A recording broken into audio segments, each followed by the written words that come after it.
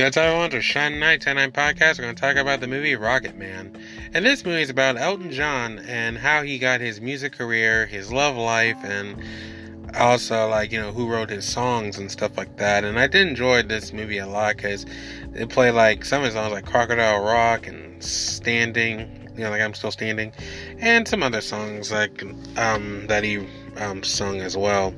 And also, though, I was quite surprised, though, the guy who played Elton John, he actually did a pretty good job, though, as the character. And, it explains a lot about his life, his family, his loved one.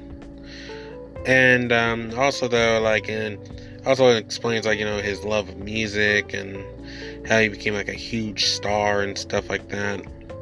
And this movie was really good, and I really did enjoy all the songs in the movie, though. And I also enjoy, the storyline and things like that. But thanks for listening. I'll see you guys next time.